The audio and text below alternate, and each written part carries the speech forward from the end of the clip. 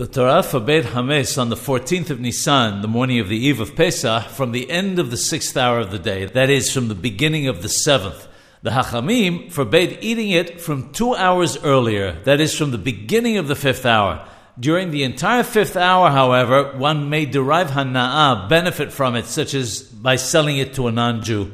From the beginning of the 6th hour, they made it forbidden to even obtain any benefit from it. This means it cannot be sold or even given as a present to a non-Jew. One may not even feed one's animals or any animal with it. Furthermore, it's not only his own Hamess or other Jewish-owned Hamess that becomes forbidden, but even leaven belonging to a non-Jew. For this reason, one may not smell bread being baked by a non-Jew from the 6th hour on.